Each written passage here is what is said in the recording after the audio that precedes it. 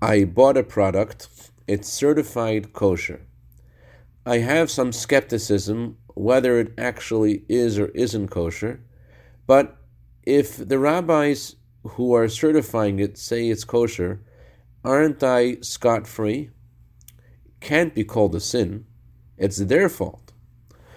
Good morning. Buying food is kind of like buying a vacuum cleaner. Although something may be certified that it could clean your floor, if it is faulty, it will not clean your floor.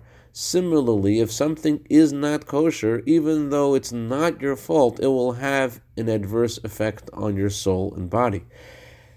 It doesn't even matter if it is a mitzvah or a sin to eat that food. Even if it is a mitzvah, like let's say your life depends upon eating that food, if it's not kosher, it has an adverse effect. The Talmud says a story about a great sage of Israel named Elisha ben Avuya, who later became an apostate. And the reason that happened, the Talmud says, was because when his mother was pregnant with him, she once smelled the aroma of an offering to an idol, and she had to have it. Her life depended on it.